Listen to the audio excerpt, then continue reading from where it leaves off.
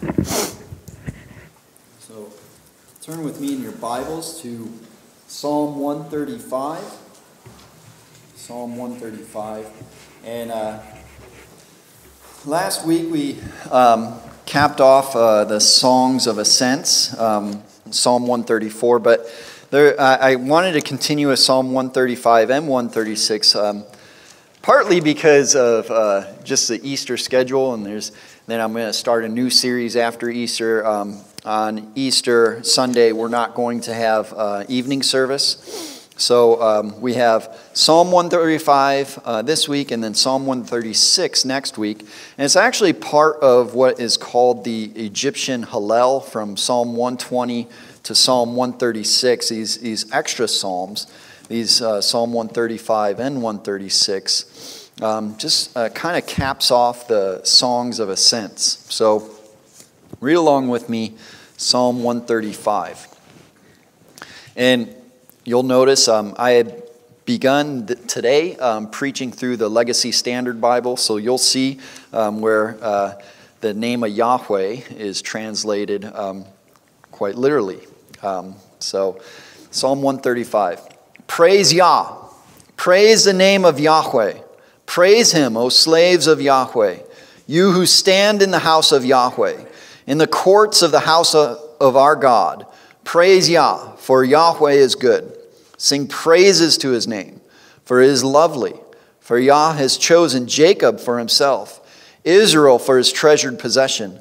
For I know that Yahweh is great, and that our Lord is greater than all gods. Whatever Yahweh pleases, he does, in heaven and on earth, in the seas and in all deeps. The one who causes the clouds to ascend from the end of the earth, who makes lightnings for the rain, who brings forth the wind from his storehouses. He struck the firstborn of Egypt, from man to beast. He sent signs and wonders into your midst, O Egypt, amongst Pharaoh and all his slaves. He struck many nations and slew mighty kings, Sihon, king of the Amorites, and Og, king of Bashan, and all the kingdoms of Canaan. And he gave their land as an inheritance to Israel, his people. O Yahweh, your name is everlasting. O Yahweh, your remembrance is from generation to generation. For Yahweh will render justice for his people, and will give comfort to his slaves. The idols of the nations are silver and gold, the work of man's hands. They have mouths, but they do not speak. They have eyes, but they do not see. They have ears, but they do not hear. Surely there is not any breath in their mouths. Those who make them will be like them, all who trust in them. O house of Israel, bless Yahweh. O house of Aaron, bless Yahweh. O house of Levi, bless Yahweh. You who fear Yahweh, bless Yahweh. Blessed be Yahweh from Zion, who dwells in Jerusalem. Praise Yah. Let's pray. Heavenly Father, we thank you for this psalm that was included here in the Psalter, this compilation, so to speak, of many passages, and just points our eyes upward towards you, directs our focus towards you, and is a call to worship you. So Lord, as we look at this psalm, let us do just that. Let us worship you in our hearts and minds for who you are, and help us to better understand who you are, what you've done, what you've promised. In Jesus' name we pray. Amen. So, as I was reading through this, you notice that the divine name, Yahweh, that's what it says in Hebrew. Of course, in our English translations, as I have said before, early on, even prior to the New Testament, probably around 300 BC or so, when the Jews were translating the Old Testament into Greek, the Septuagint, this was probably even before that, they had decided, there was this thought that the name of God was so high and exalted that it should not be uttered off of unclean lips. And so they would translate, wherever the Hebrew would have Yahweh, they would translate it as Adonai, Lord. And so that's why most of our English translations have Lord. And to distinguish between Yahweh and Adonai, they would, where it was Yahweh translated into Lord, they would have all caps Lord. And then Adonai would be just a capitalized L. So that's where we see this psalm. And as I was reading through the Legacy Standard Bible, it translates it Yahweh. But in the beginning, it says praise Yah. Now, the Hebrew word for praise is Hallel. Hallel. So it starts off Hallelujah. That's where praise Yah. Hallelujah. And we see that many times in this psalm. And as I said, this is, in a sense, a compilation. We can see many verses quoted. Psalm 115 has many of the same verses, and many commentators would say that Psalm 135 takes from Psalm 115, along with many other psalms, many other passages in the law. And you see that even in many psalms. You see just quotations from the law and even from the prophets. And when you see it in the law, in the Torah, the first 5 books, you can see that came first. Most likely that came first, and then the Psalms copied it. But nonetheless, the writers of Scripture, they quoted Scripture. And we see that in the Psalms. Alan Ross, in his commentary on the Psalms, he writes this. He says, "This psalm is a hymn praising God as the sovereign creator and the Lord of history. Its message is an expansion of Psalm 134, and its contents are composed of many citations from and allusions to other scriptures." So it's, in a sense, a compilation of scripture, of praise. It's almost as if it's a greatest hits album of the Psalms. So it collects a lot of things together. But I like what Charles Spurgeon wrote about this psalm in his commentary, The Treasury of David. He writes this: "The whole psalm is a compound of many choice extracts, and yet it has the continuity and freshness of an original poem. The Holy Spirit occasionally repeats himself, not because he has any lack of thoughts or words, but because it is expedient for us that we hear the same things in the same form. Yet when our great teacher uses repetition, it is usually with instructive variations which deserve our careful attention." So even though much of this psalm is quotations, it's arranged in such a way that there's structure and there's a purpose for it. So as we look at this psalm, it, in a sense, breaks up quite evenly into 3 parts, though the 3 parts aren't equal. We have verses 1 to 4, and then 5 to 18, and then 19 to 21. And as it breaks up in 3 parts, I also see those 3 parts. Within those 3 parts, there's 3 main elements of a biblical worship service. It's, in a sense, follows a biblical worship service. We have first an initial call to God's people to praise him in verses 1 to 4. Second, a reasoned argument for God's people to praise him from verses 5 to 18. And then third, a concluding call to God's people to praise him. So we have a call to worship in the beginning, in a sense, a sermon throughout the middle, giving reasons and arguments and cause for praise. And then finally, a benediction or a concluding call to praise. So we'll look at it in that way. So first, an initial call to God's people to praise him, verses 1 to 4. Praise Yah. Praise the name of Yahweh. Praise him, O slaves of Yahweh. You who stand in the house of Yahweh, in the courts of the house of our God. Praise Yah, for Yahweh is good. Sing praises to his name, for it is lovely. For Yah has chosen Jacob for himself, Israel for his treasured possession. And in this initial call, you could easily see 4 parts as 4 verses. That this initial call first goes to all of his servants. Verse 1, praise the name of Yahweh. Praise him, O slaves of Yahweh. All, or servants of the Lord, you might have in your translation, to all of his servants. And then second, the call goes out to all of his ministers.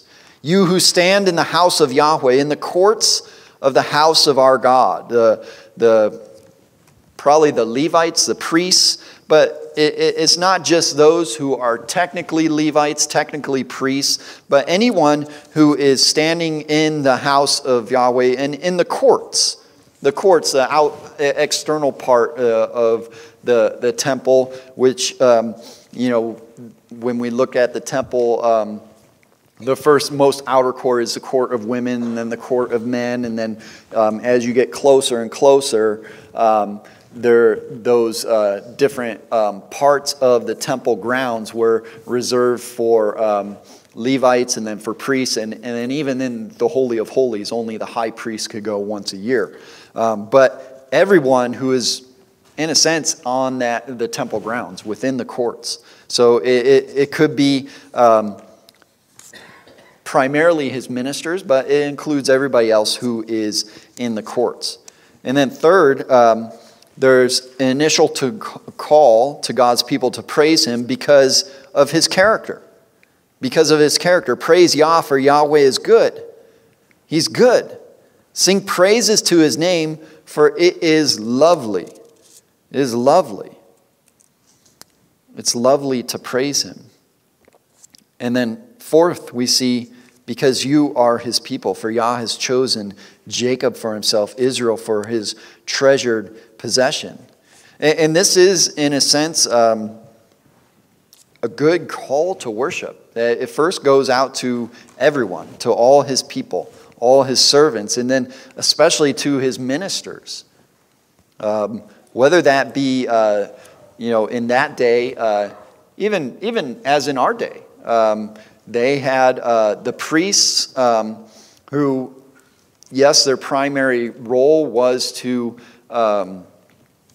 sacrifice and to take care of all the temple grounds, all the things that had to do with worship, the trimming of the lamps, the showbread, cleaning up, and teaching the Word of God.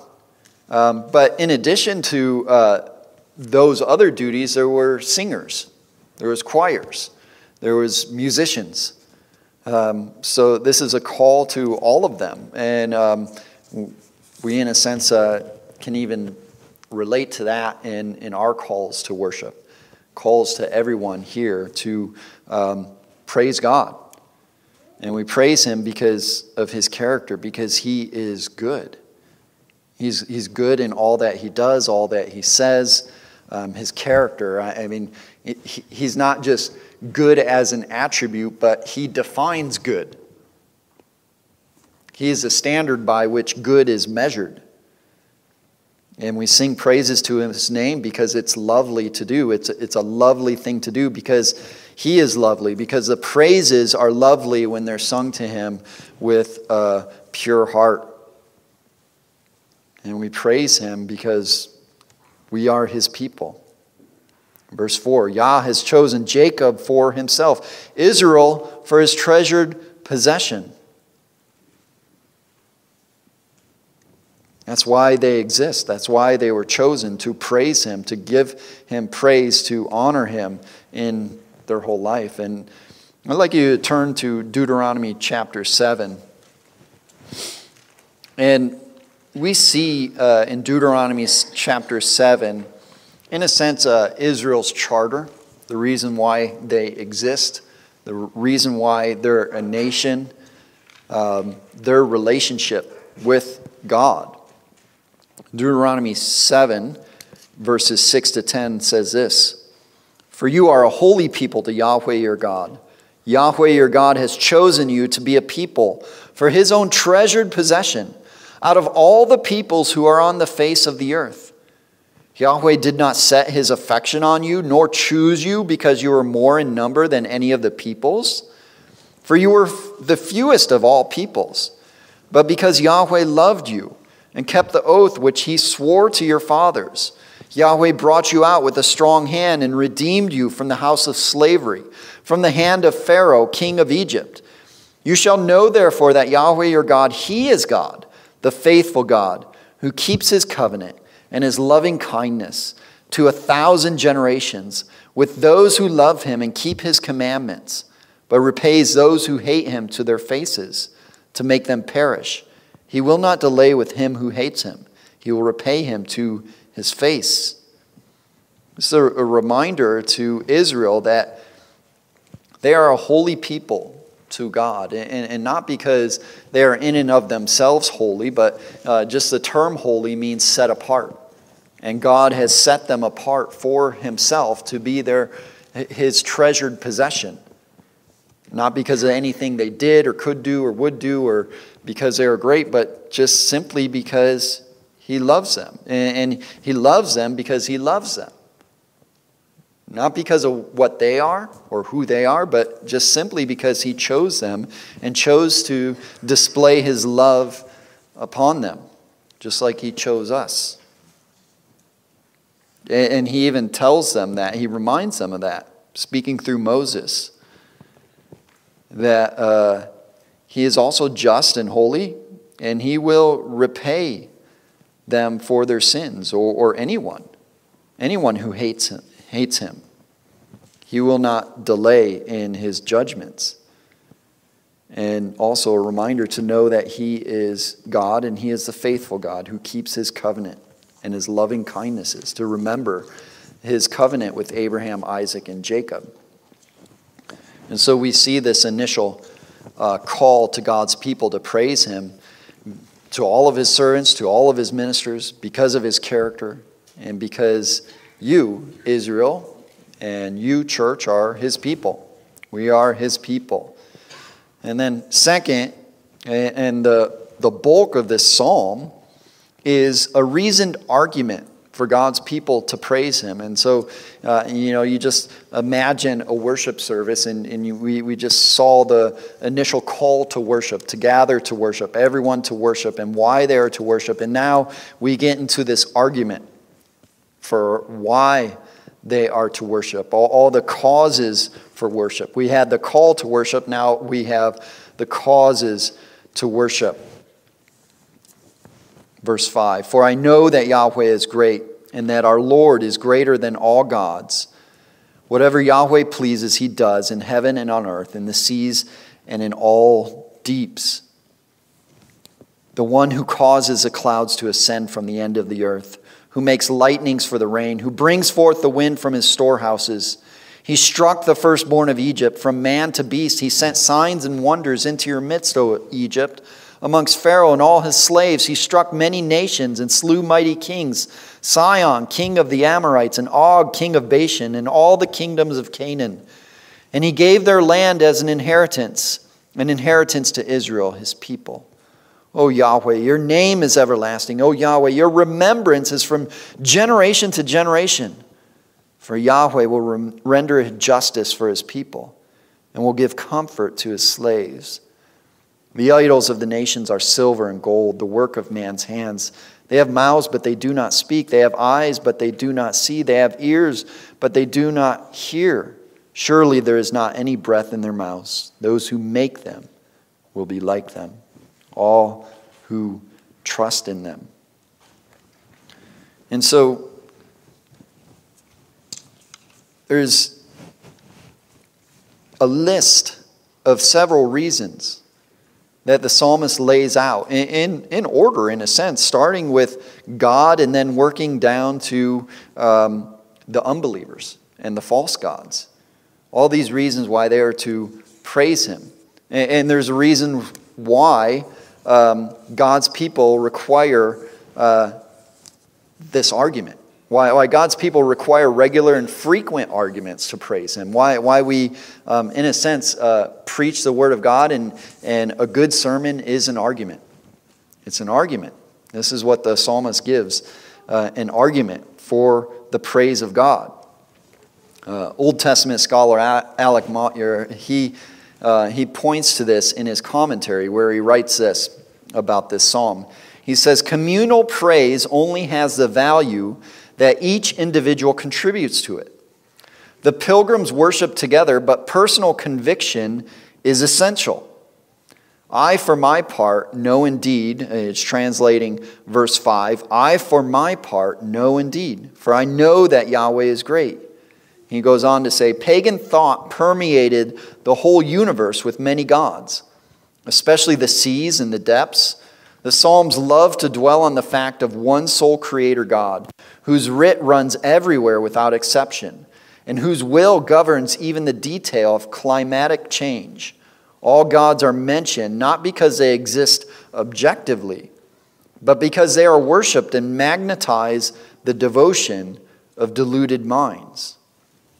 There's in a sense this argument in verses 5 to 7 that Yahweh is great, that he is greater than all gods. This comparison between Yahweh, the one true and only God, and all the false gods, and this argument to worship him, because there's a sense that idolatry is pervasive. It's pervasive. And when we read the Old Testament, we read the Bible, we see it more there than we do in our Western civilization, our world here. But throughout most of the world, throughout most of world history, idolatry was the norm.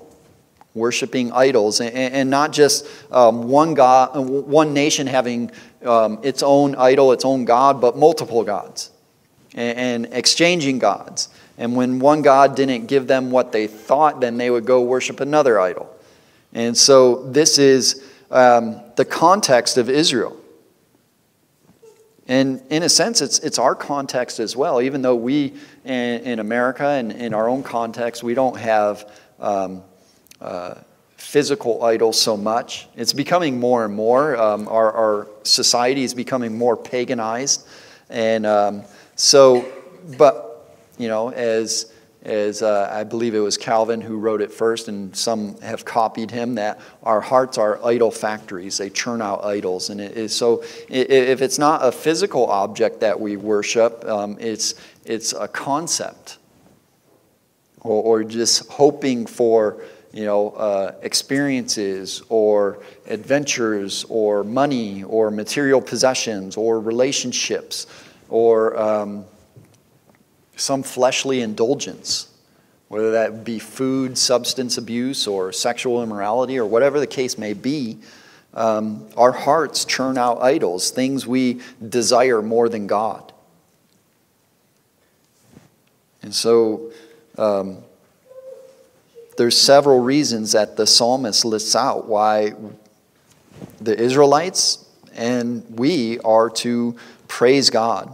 And we're to be reminded of these causes, these reasons, this argument.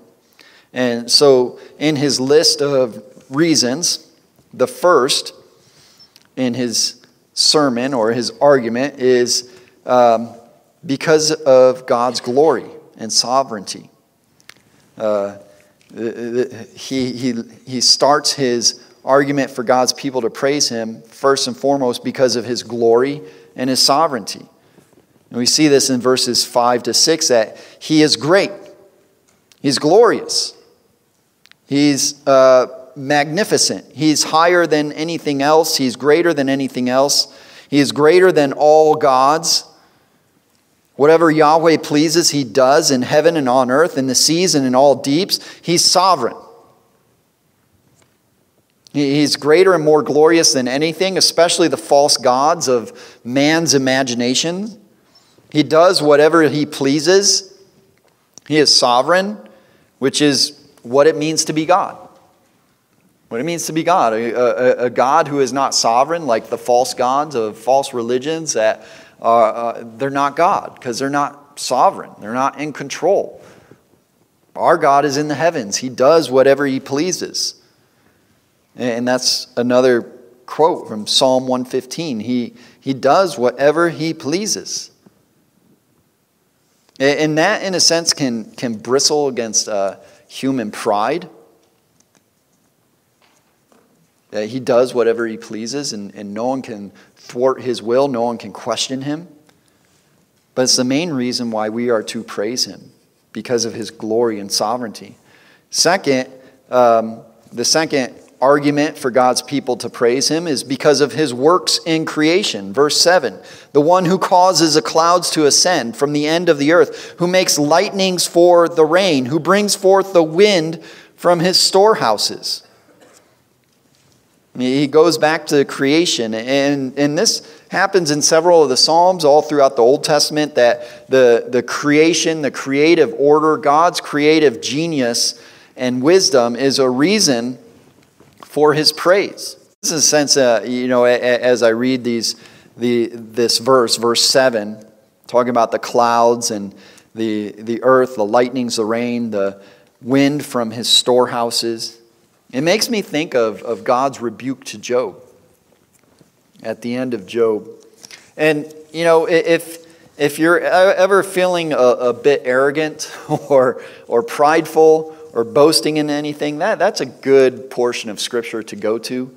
Or you're ever frustrated at circumstances in the world, because this is essentially what God does to Job. Job is trying to figure out why he is suffering, and him, as God even says, he was blameless and upright. God loved Job. Job was probably more righteous than most of us. He was a blameless man, meaning externally there was no charge you could really put against him. He seemed externally righteous. He was a sinner. We know that all men are sinners, but he was a righteous man. And yet he's trying to figure out what's happening to him all throughout the book of Job. And he doesn't get the benefit of Job chapter 1, of seeing what's happening in the divine counsel, that God is using him to, in a sense, to show Satan that he cannot destroy a believer's faith. But God is also using him to give us almost a field manual on how to suffer well.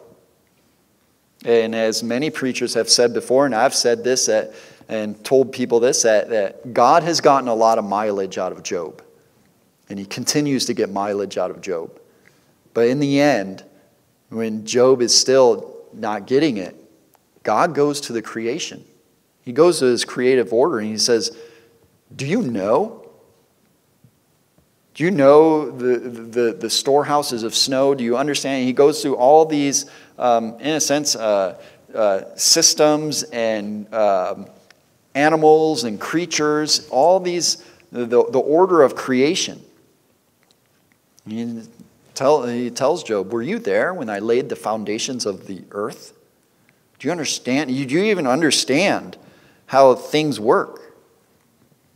And just looking at the creation is enough for us to praise God. And we ought to take those times to go out in a nature hike and just reflect on God's creative genius and his wisdom. But also in his creative order is his common grace.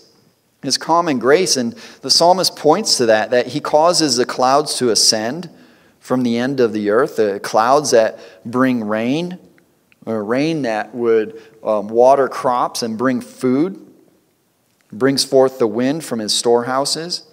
This common grace, as Jesus said, he sends rain on the just and the unjust alike. He provides for all his creatures in their time, and he orders creation according to his will. So God's people are to praise him because of his glory and sovereignty. Second, because of his works in creation. And third, because of his conquest of Egypt. His conquest of Egypt, verses 8 and 9. He struck the firstborn of Egypt from man to beast. He sent signs and wonders into your midst, O Egypt, amongst Pharaoh and all his slaves. And this all throughout the Old Testament, all throughout, and even there's parts in the New Testament that hint back at this. But Israel's deliverance from Egypt, it was a key aspect of their national identity. God and the prophets, they always pointed Israel back to their great deliverance. And it wasn't just their great deliverance, so it was a great deliverance. And even our salvation, it foreshadows our salvation from sin. But there's also the sense that that was when they legitimately became a nation. It was when they could start to see the promises to Abraham, Isaac, and Jacob being fulfilled. Because even when Joseph went down to Egypt and he becomes the prime minister, and in a sense not only saves Egypt, but by his wisdom he saves his father Jacob and all his brothers and their families, but they were only 70 people. And they had the promises. They had the promises. They remembered the promises. Joseph remembered the promises. Jacob remembered the promises. But it was still kind of hard to see. That promise to Abraham that he will bless him and make him the father of many nations.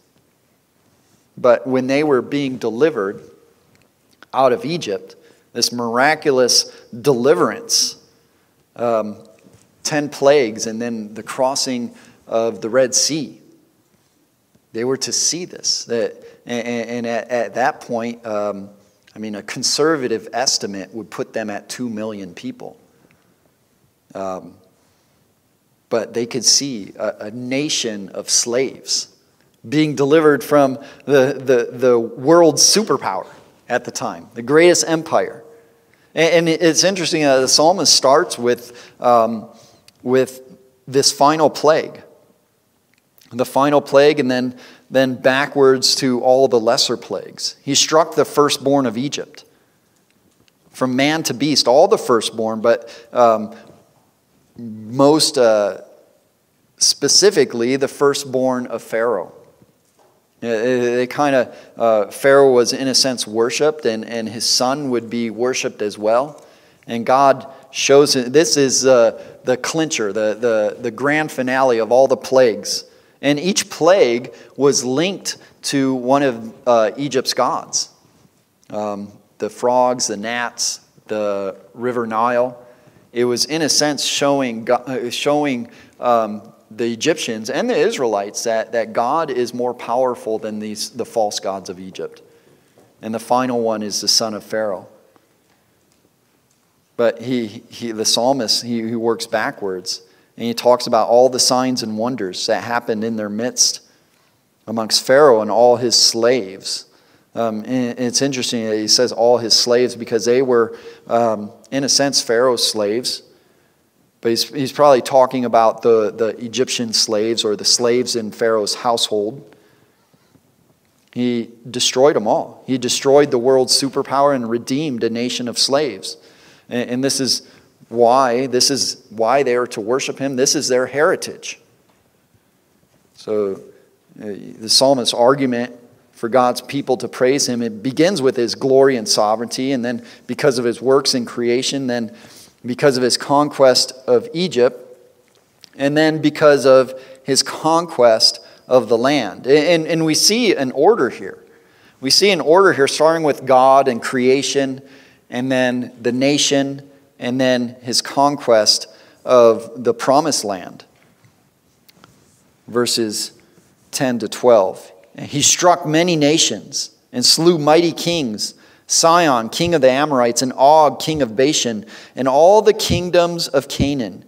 And he gave their land as an inheritance to Israel, his people.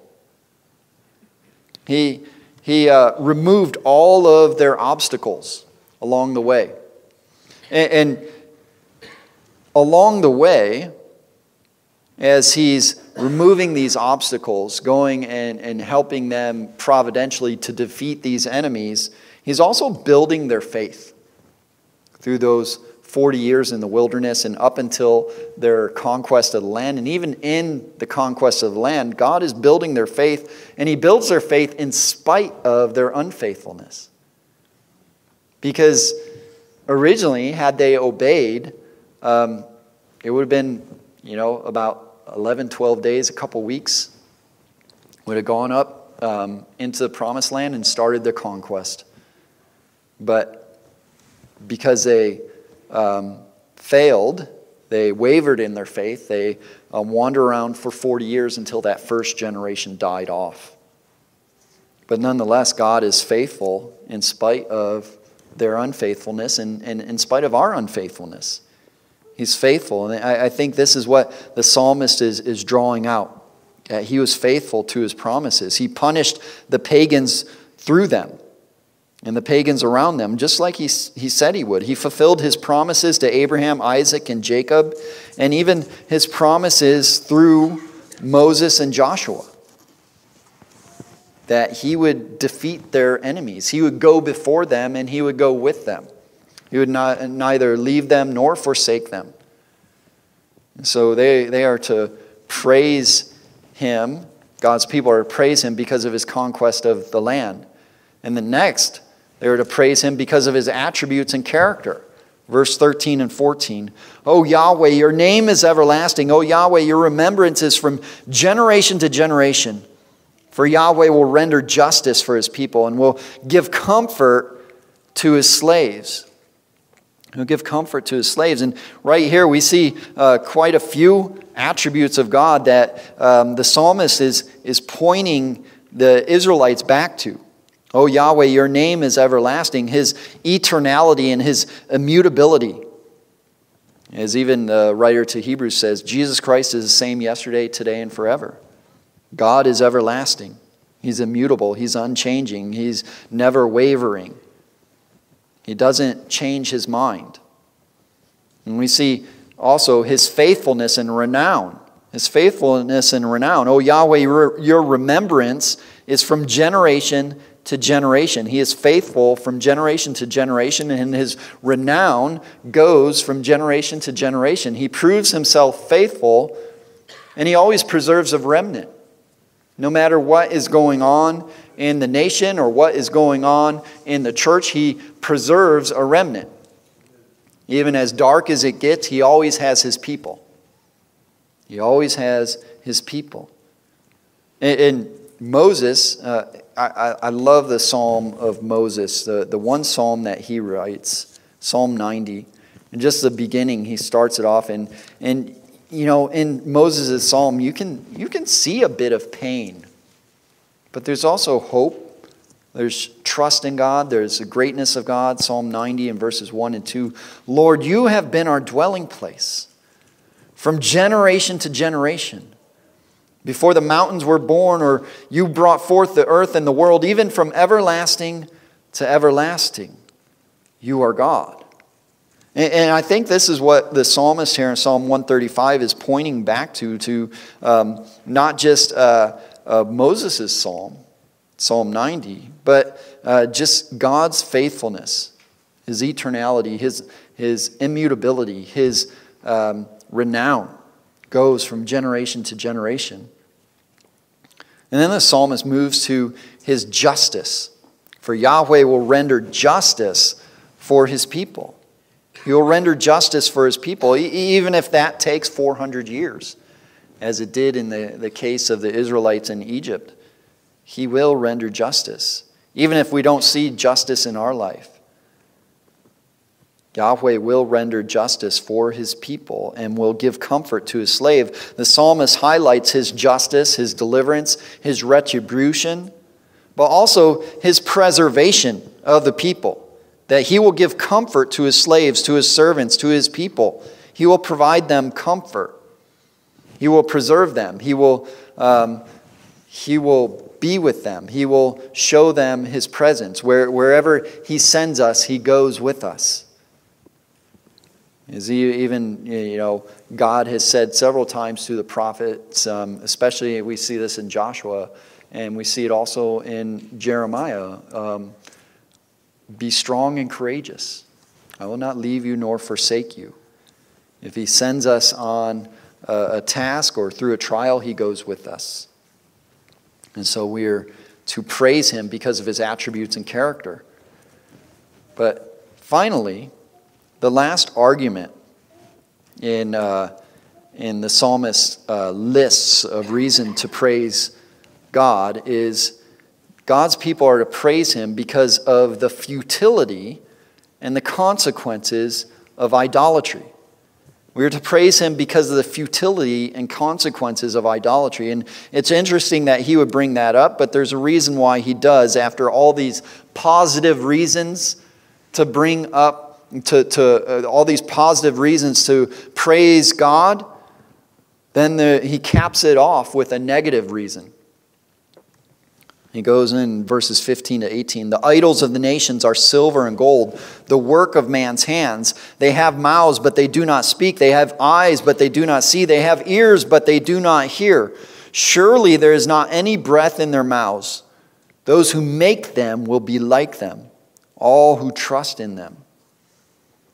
He's pointing out the futility of idolatry. That idols are worthless, they're stupid, they're dumb. Worshipping them is dumb. And there's a consequence to worshiping them, because those who make them will be like them. You will turn into a dumb idol, in a sense. And the psalmist brings this out because God has created us, he has designed us to be worshipers. And so the issue isn't whether or not we will worship. The issue is what we will worship. Because if we do not worship God, we will worship something else. Our hearts are, as I said, an idol factory. As many preachers have said, have written, that we are always worshiping. And more often than not, we worship ourselves. Because we think of ourselves more than anything else. We think about what we want, what we desire, what would please us, what would contribute to our well-being, what would advance us. We worship experiences and things. But we are to worship God. We're not to worship idols. We're not to turn to idols. And we can see it clearly in the physical idols of the pagans. But there's a reason why the psalmist he tags this on to the end as a reason to praise God, that we would not become like the pagans. I want you to turn to Isaiah chapter 44. In Isaiah chapter 44, there's this list, and many of the prophets, one of the main purpose for the prophets was to call Israel back to covenant faithfulness, to call them to repent from their idolatry, to call them back to be faithful to God, and not to turn to idols, not to worship like the pagans do. And all throughout Isaiah, he points this out, and as does all the other prophets, but especially in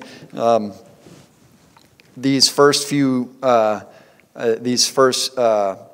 chapters in the second half of Isaiah, in 41 to about 45, he points this out, and especially in 44. 44 verse 9, he writes this: "Those who form a graven image are all of them futile, and their desirable things are of no profit. Even their own witnesses fail to see or know, so that they will be put to shame. Who has formed a god or cast a graven image to no profit? Behold, all his companions will be put to shame. The craftsmen themselves are mere men. Let them all assemble themselves. Let them stand up. Let them be in dread. Let them together be put to shame. The man crafts iron into a cutting tool and does his work over the coals, forming it with hammers and working it with his powerful arm. He also gets hungry and has no power. He drinks no water and becomes weary.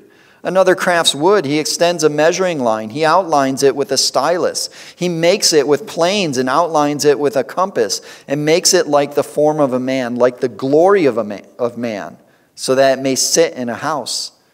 In order to cut cedars for himself, he takes a cypress or an oak and raises it for himself among the trees of the forest. He plants a fir, and the rain makes it grow. Then it becomes something for a man to burn, so he takes one of them and warms himself. He also kindles a fire to bake bread. He also works to produce a god and worships it. He makes it a graven image and falls down before it. Half of it he burns in the fire. Over this half he eats meat as he roasts a roast and is satisfied. He also warms himself and says, "Aha, I am warm, I have seen the fire." But the rest of it he makes into a god, his graven image. He falls down before it and worships it. He also prays to it and says, "Deliver me, for you are my God." They do not know, nor do they understand, for he has smeared over their eyes so that they cannot see, and their hearts so that they will have no insight. It's futility. It's foolishness. It's the height of foolishness. It's the height of depravity. It's the best illustration of a depraved mind.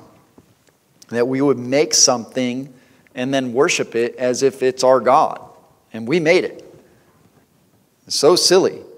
It's seeking help and life in the lifeless and helpless.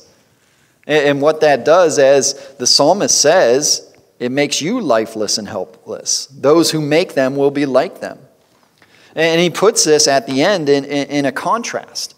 This is a contrast to praise God. And it's a contrast to God, a contrast to Yahweh. And we just look at it, that they have mouths, but they do not speak. They have eyes, but they do not see. They have ears, but they do not hear. They do not speak, but Yahweh does. They don't see, but Yahweh does. They don't hear, but Yahweh does. He always hears. He always sees. He is always speaking because his word is forever fixed in the heavens. His word endures forever. The heavens are declaring the glory of God. Day to day pours out speech, and night to night reveals knowledge. God is always speaking. He's always speaking to us to turn from our sins and to turn to him.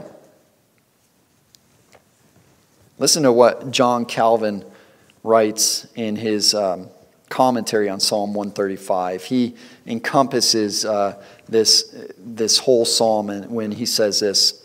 It says, Psalm 135 is an exhortation to praise God, both for his goodness, specially shown to his chosen people, and for his power and glory apparent in the world at large. A contrast is drawn between idols, which had but a vain show of divinity, and the God of Israel, who had established his claim to be considered the only true God by clear and indubitable proofs, and this with the view of leading his people the more cheerfully to praise him and submit to his government. Hallelujah.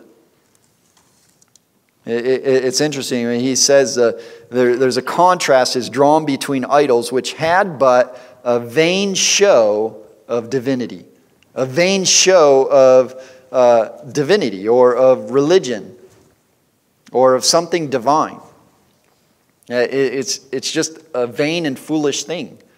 It's like a child drawing a stick figure and trying to pass it off as a masterpiece. It's just, it's foolish. It's vain. It's useless. It's futile. So, as we have seen in this psalm, we have seen first an initial call to God's people to praise him. Second, a reasoned argument for God's people to praise him. All these arguments, all these instances of God's glory and the futility and consequences of idolatry. And then lastly, in this psalm, we see a concluding call to God's people to praise him in verses 19 to 21. A concluding call to God's people to praise him. O house of Israel, bless Yahweh. O house of Aaron, bless Yahweh. O house of Levi, bless Yahweh. You who fear Yahweh, bless Yahweh. Blessed be Yahweh from Zion, who dwells in Jerusalem. Praise Yah, or Hallelujah. And we see this concluding call. We saw the initial call, and likewise a concluding call is similar. And in the middle, we see the sermon, why they are to praise God. And then we get to this concluding call. And we see that this call goes out first to his chosen people and the ministers. To his chosen people and the ministers. O house of Israel. O house of Aaron. O house of Levi. Starting with the nation, those called by his name, all those who are called by the name of God. And then second, those commissioned for his service. Those commissioned for his service, the house of Aaron. The first priest to be commissioned and consecrated for service, and all his descendants. And then those given a heritage and an inheritance of service. The house of Levi. That, the tribe of Levi, they didn't have a portion of the land. God was their portion. Now, they were given cities. They were given cities to live in.